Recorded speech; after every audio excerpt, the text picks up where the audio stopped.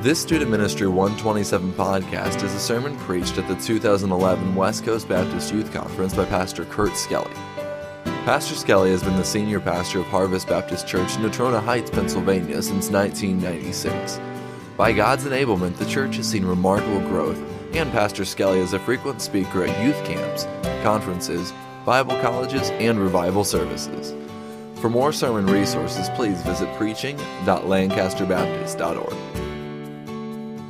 Maybe you've heard the term chapter 11, like chapter 11 bankruptcy. That's a good way for me to remember chapter 11 of 2 Samuel. 2 Samuel chapter 11 is one of the saddest chapters in all the Word of God. It is the chapter in the Word of God that details the great and egregious sin of David. Finish this with me, ready? David was a man after God's own heart. David was the sweet psalmist of Israel. David penned many of the Psalms. David killed Goliath. And yet forever etched in our minds tonight is the fact that David is inexorably linked with Bathsheba. Matter of fact, if I were to say tonight, David and, some of you would say Goliath, but some of you would say Bathsheba. Because that's the way it is in life. We become defined by our greatest victories and by our greatest defeats. And 2 Samuel chapter 11 details for us the greatest defeat in the life of great David. I preached at our home church this past summer a series of messages through the life of David. I love talking about David and how he slew Goliath, and David, how he retained his character in running from Saul, and David, how he gathered a ragtag group out there in the wilderness, and David as he defended God's people, and David as he became the great king. Hey, I loved that series of messages. The last message I preached was from 2 Samuel chapter 11. Why? Because I got discouraged. There was a part of me as a preacher that didn't want to believe it. And from 2 Samuel chapter 11 and on, David's life becomes complex. Some of the darkest chapters in all the Word of God are chapters 12 and 13 and 14. Read about murder and read about rape and read about deception, and it's horrible. That's what sin does. Sin makes things complicated. Sin makes things horrible. That's what happened to David.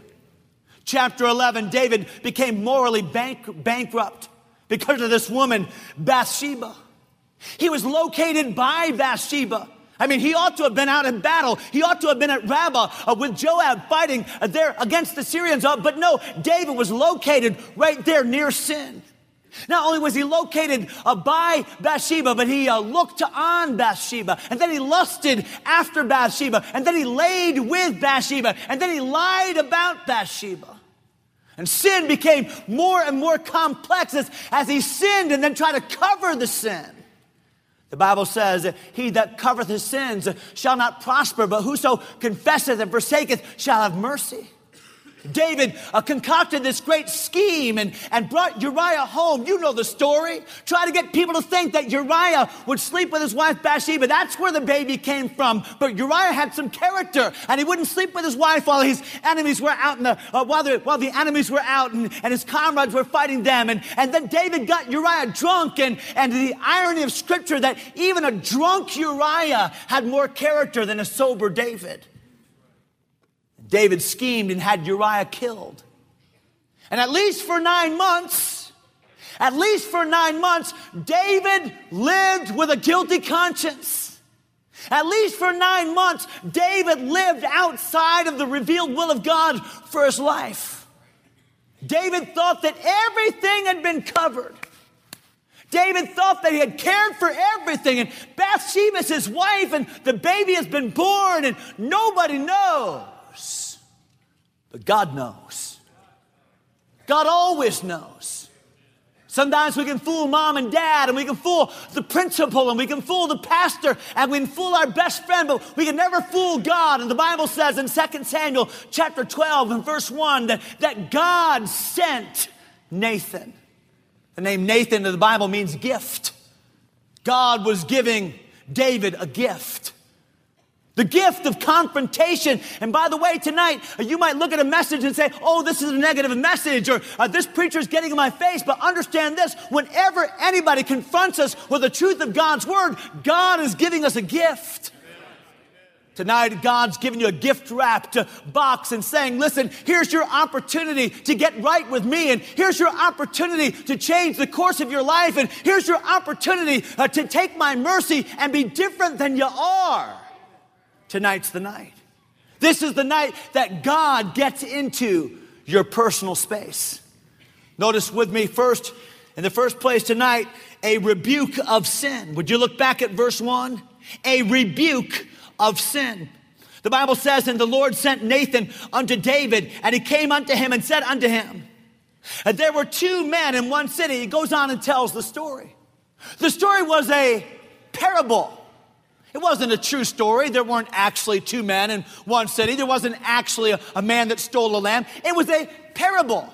You see, the rebuke of sin that Nathan gave to David was parabolic by design.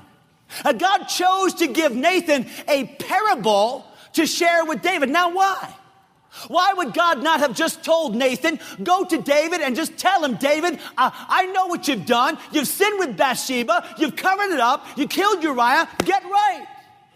Why did God come to Nathan and give Nathan a parable to give to David? Can I tell you why? Because David would not have seen himself otherwise. David was so hardened by his sin that if somebody had confronted him with his sin, he wouldn't have seen it. And so God had to come in through the back door and show David a situation that he thought involved somebody else, because we always have a tendency to maximize the sins of other people and minimize our own.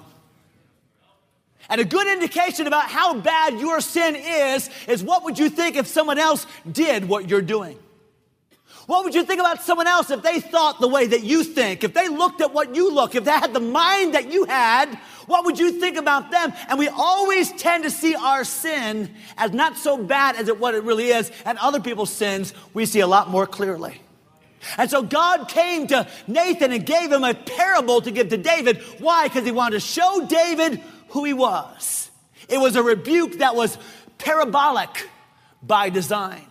But notice with me, secondly, not only was it parabolic by design, it was personal in its detail. Would you notice the story now? Listen very carefully. Look at verse 2 again. The end of verse 1. There were two men in one city, the one rich and the other poor. The rich man had exceeding many flocks and herds. Notice the personal nature now of the story in verse 3. But the poor man had nothing, save one little ewe lamb, female lamb, which he had bought. He had purchased it himself. This poor man didn't have much money. He had just enough money to afford buying a little lamb. And the Bible says he nourished it up. He cared for it carefully. And the Bible says it grew up together with him, with his children. It did eat of his own meat. This man had some problems. And it drank of his own cup, and lay in his bosom, and was unto him as a daughter. Hey, you talk about an animal lover. This poor man, he loved this little lamb. He treated this little lamb as if this little lamb was one of his children. By the way, some of you are strange that way. Some of you have pictures on your cell phone of your pet. You've got problems. Some of you let your dog lick you on the mouth. You've got bigger problems.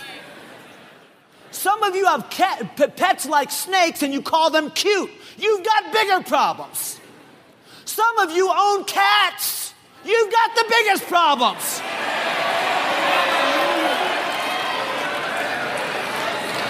The only good use of a cat is in chow mein with teriyaki sauce.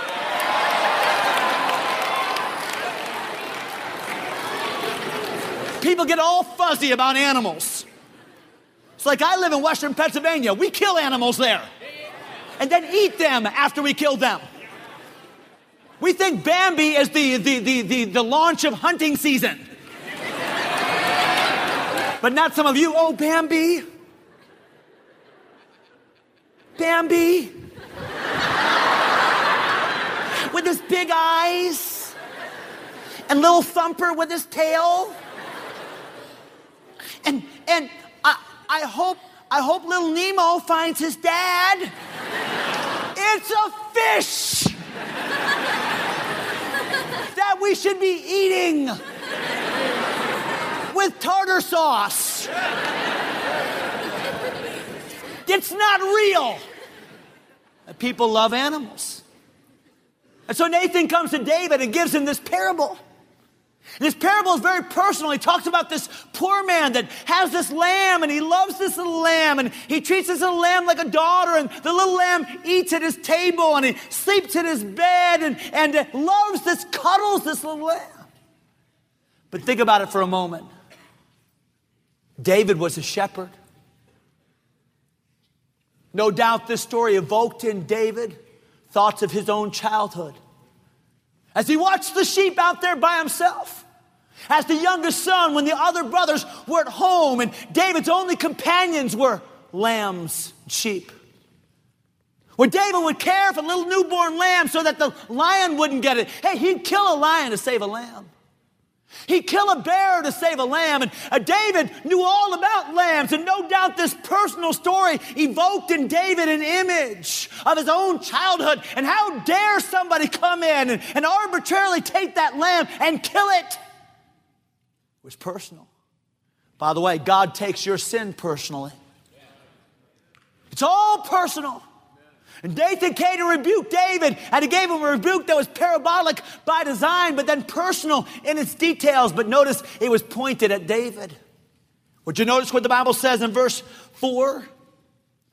And there came a traveler unto the rich man, and he spared to take of his own flock and of his own herd to dress for the wayfaring man that was come unto him. But he took the poor man's lamb, notice that, and dressed it for the man that was come to him. You ever think about how this parable plays out? Ever think about it? In this parable, who is represented by the rich man? David. David's the king. David's the man that has all that he could ever want. David's the one that has many wives. And David has it all. He's the rich man. And in this parable, who's the poor man? Well, Uriah is the poor man. Uriah only has one wife. Uriah is the faithful soldier. And so the rich man in the parable is David. The poor man in the parable is Uriah. The ewe lamb in the parable is Bathsheba. Ever wonder who the traveler is? Who's the traveler? Who's the one that comes to David and says, I'm hungry? Who's the one that comes to David and David feels that his societal obligation is to feed the traveler? Hey, the traveler in the story is David's lust. And David felt an obligation in chapter 11 to feed his lust. His lust came to town and said, David, feed me. I want you to satisfy me. And David did what he did to satisfy his inner lust.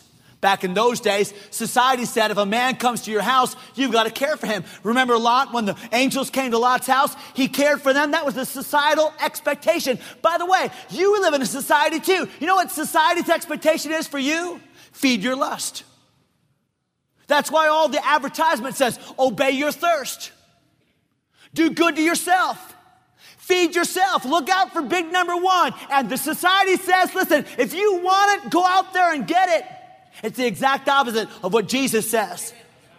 If you would find your life, you'll lose it. If you lose your life for his sake, you'll find it. And if a man come after me, let him deny himself and take up his cross and follow me. And the Christian life is not one of self-esteem and self-approbation. Hey, the Christian life is a life of self-denial. David was saying, hey, I'll take another man's wife that feeds my lust. Let me ask you a question. Who's the traveler in your life?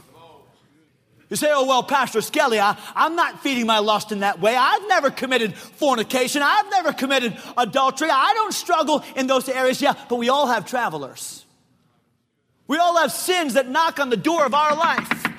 For some of you, it's bitterness. For some of you, it's gossip. For some of you, it's laziness. For some of you, it's lust.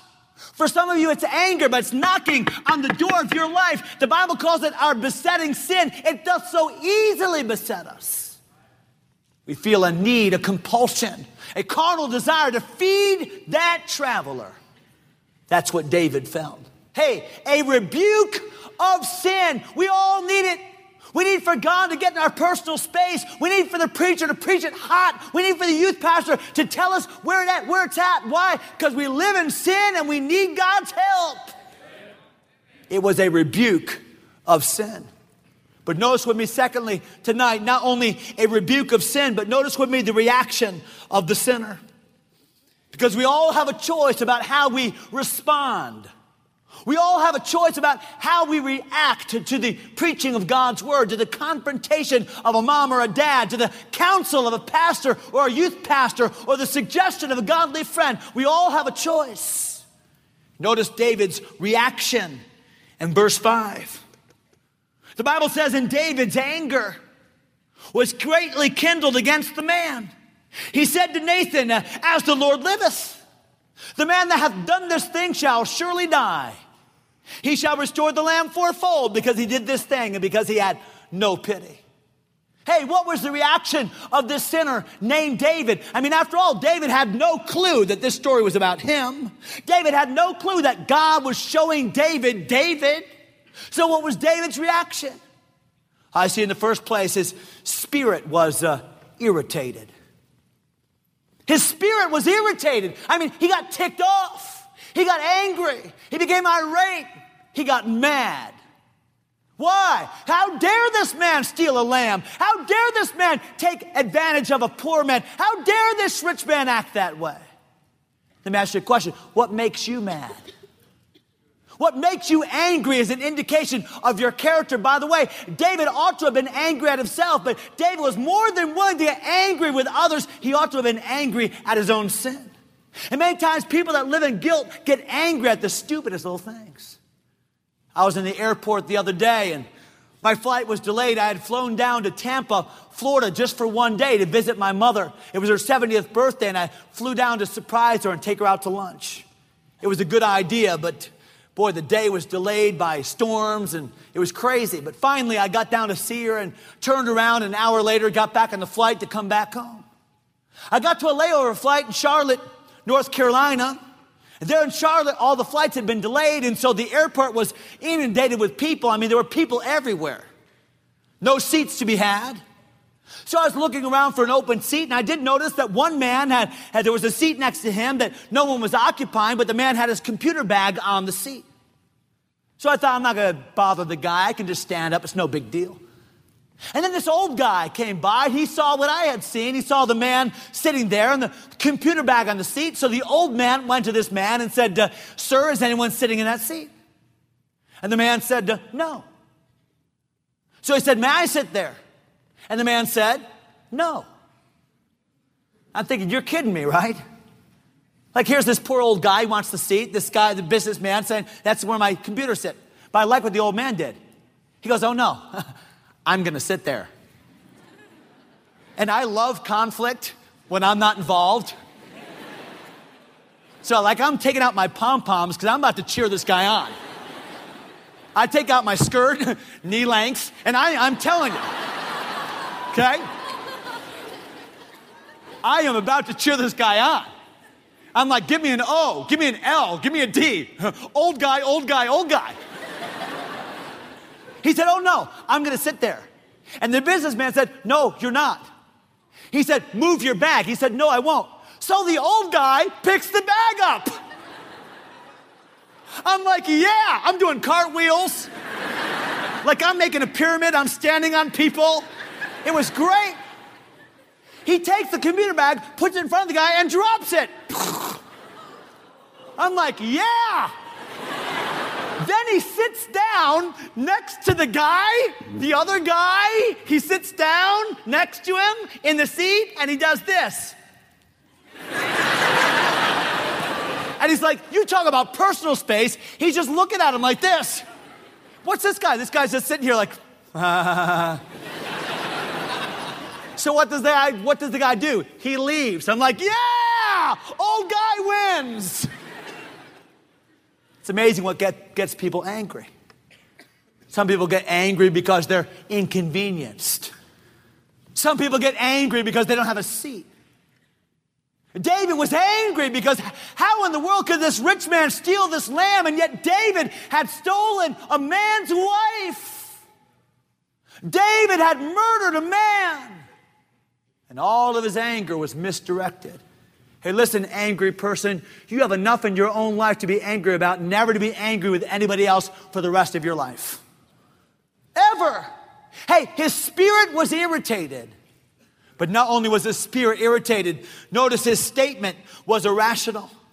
Would you notice what it says here in verse 5? And David's anger was greatly kindled against the man, and he said, notice his statement here, his irrational statement. The Bible says here that David said, as the Lord liveth, the man that hath done this thing shall surely die.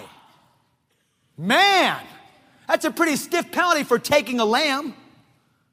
A lamb back in those days was just considered property. People killed lambs all the time. They killed lambs for food. They killed lambs for sacrifice. There was no sanctity of a lamb's life. Just because this guy had a lamb as a pet, that's his own problem. I mean, after all he did was take a lamb. It's easily replaceable. In light of David's sin, this crime is relatively small. And yet David said, this guy ought to be put to death. Man, you got to give David some credit there. I mean, the guy was tough.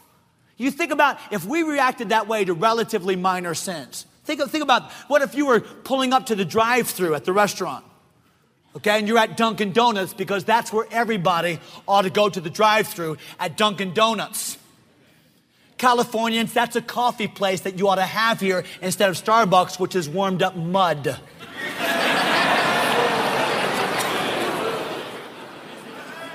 And it's only better than Wendy's coffee, which is warmed up mud puddle.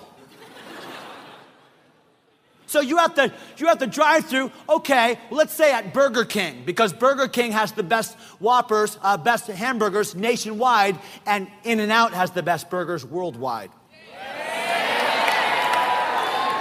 So let's say that In-N-Out is closed and Burger King is closed and you go to McDonald's, and that's a last and desperate effort.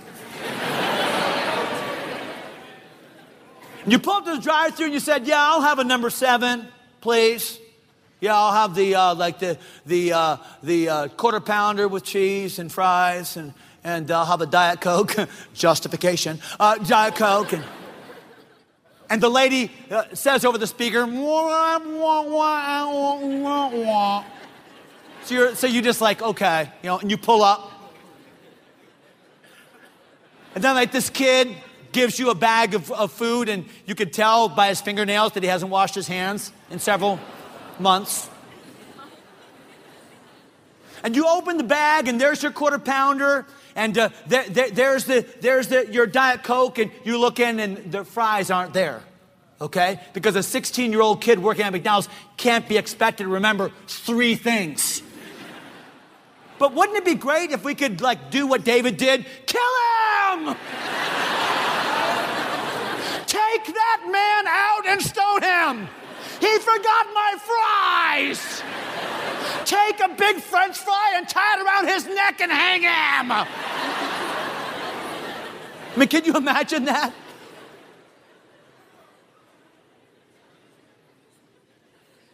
David is being entirely irrational. Hey, David, you stole a wife. Hey, David, you killed a man. And now, David, you want to execute a man for taking a lamb. Sounds pretty hypocritical to me. You see, his statement was irrational. His spirit was irritated. But notice that his sentence, the sentence that Judge David passed, his sentence was ironic. Look at verse 6, please, of our text. He said, and he shall restore the lamb fourfold. In other words, give 4 lambs for the one that he stole. Because he did this thing and because he had no pity. I'll tell you what, not only are we going to kill this guy, but before he dies, I want you to take 4 lambs out of his flock and give those lambs to that poor man, because this rich man is going to restore fourfold what this rich man took from this poor man. Hey, you better be careful how you judge others. Because Jesus said, with what judgment you judge, ye shall be judged. What measure you meet, it shall be measured to you again. And what David unwittingly did, the irony of this sentence is that David was actually passing sentence upon himself. Because if you study the scriptures carefully, you'll find that David paid fourfold for the sin that he committed against Uriah. Very soon after this passage, the baby that was born from Bathsheba, that baby died. Hey, that's lamb number 1. And then Amnon, David's son, raped Tamar, David's daughter. That's lamb number 2. And then Absalom, the half-brother of Amnon, the son of David, concocted a scheme whereby Amnon was murdered by Absalom. That's lamb number 3.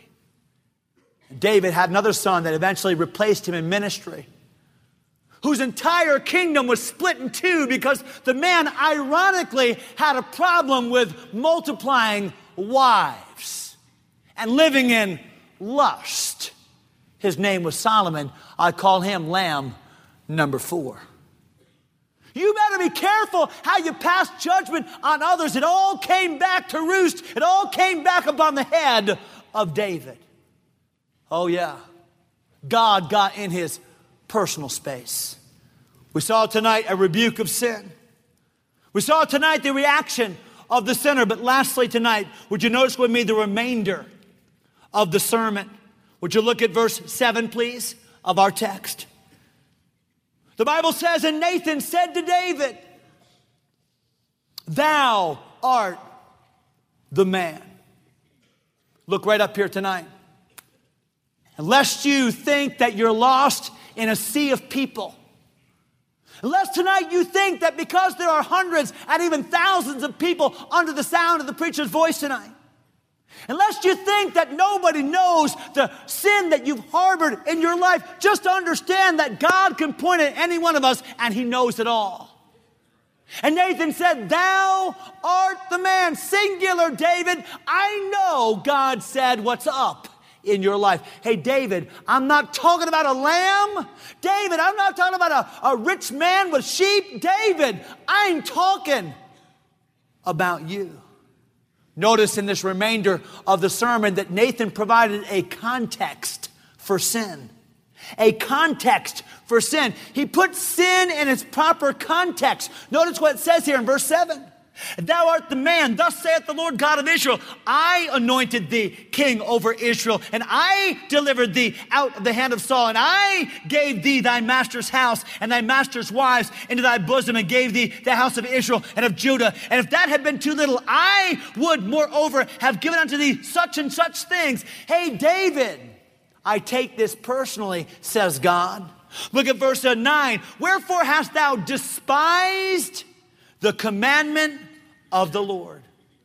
Notice verse 10. Now therefore the sword shall never depart from thine house, because thou hast despised me. You know what Nathan did? Nathan said, hey, David, let me put your sin in context. Because you might erroneously be thinking that you just sinned against yourself. Uh-oh, boo-boo, I'm sorry. Or that you sinned against Uriah, or that you sinned against Bathsheba, or that you sinned against Joab, whom you made complicit in the plot, or you sinned against your people. And although that might all be true on the side, David, I want you to understand something. You have sinned against me. That's why there's no such thing as a secret sin, because God is everywhere present. Every sin is against God. Every sin is Godward. You can't sin without spitting in the face of God. You can't sin without striking the face of God. You can't sin but that you don't say to God, God, I hate you. Say it to God. The next time you willfully sin, the next time you know to do right and say, I'm not going to do it, I'm going to do my own, I'm going to feed the traveler. The next time you do that, then before you do it, look to God and say, by the way, God, I hate you. Because that's what God said. He said, you've despised me. And every sin you committed was a sin that put Jesus on the cross. And every sin that I've ever committed or will commit is a sin that together with your sin put Jesus Christ upon the cross. You think about the next time you lie, about the fact that that lie drove the spike in his hand. That lust that you had to satisfy slapped him across the face. You think about the next time you take liberties with your girlfriend that you put Jesus on that cross. Puts it in perspective. That's the way God sees it. Hey, he put sin in its context. But not only did he speak about the context for sin, he spoke secondly about the consequences of sin. Notice what it says here in verse 10. Now therefore the sword shall never depart from thine house. Look at verse 11. Thus saith the Lord, behold, I will raise up evil against thee out of thine house. I will take thy wives before thine eyes and give them unto thy neighbor. He actually did that. Absalom took David's wives, and he shall lie with thy wives in the sight of the sun. Thou didst it secretly. Look at verse 12. But I will do this thing before all Israel and before the sun. Hey, we're so slick and we're so sly, we're so smart and we're so scheming and we're so manipulative and we know just how to get away with sin, don't we? God says, hey, listen, your consequences are sure.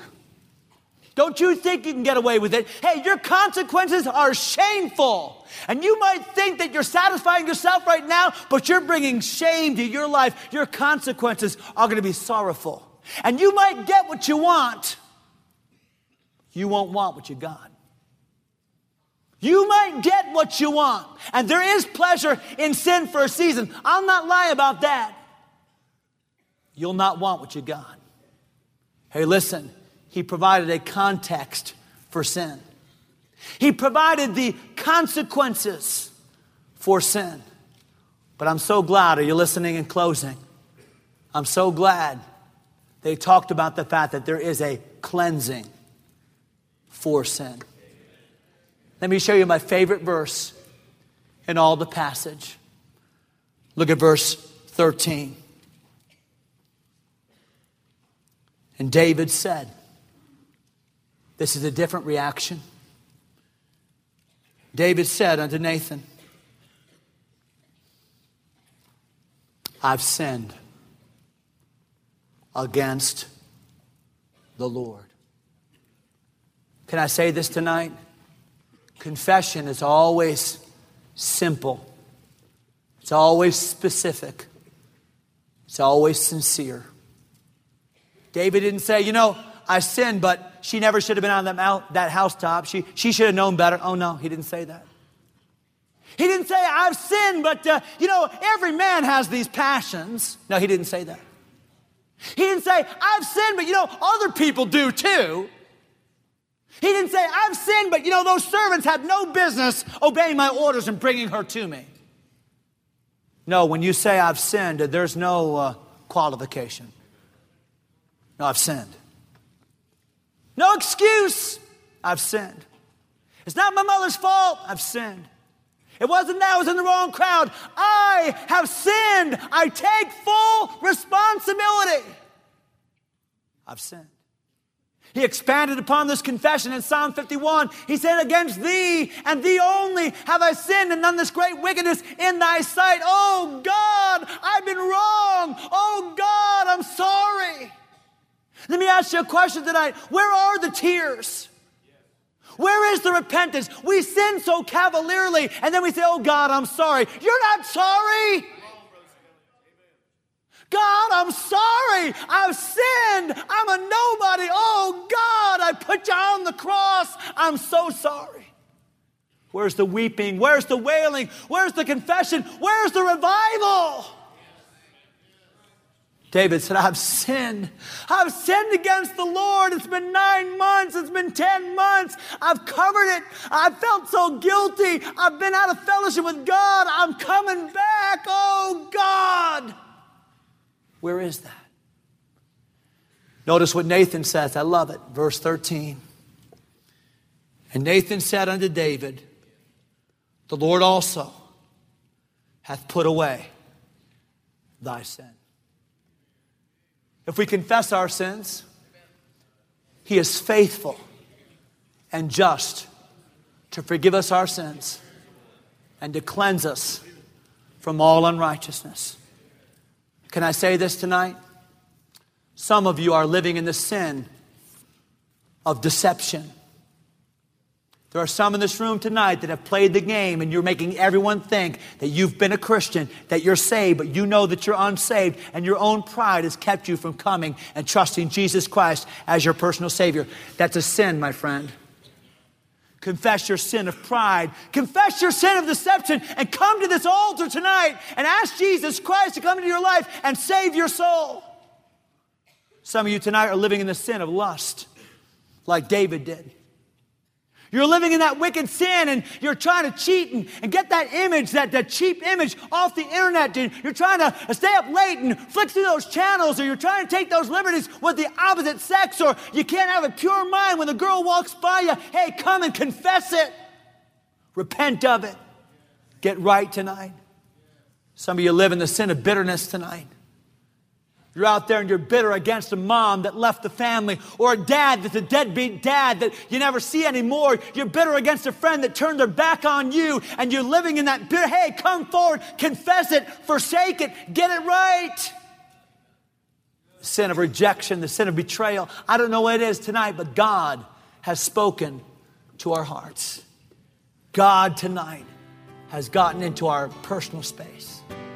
God has narrowed you out of a huge crowd. He's pointed His finger. It's a finger of love at yourself. And He said to you tonight, thou art the man. Thank you for listening to this Student Ministry 127 podcast. For more sermon resources, visit preaching.lancasterbaptist.org. And for information about West Coast Baptist College, visit wcbc.edu.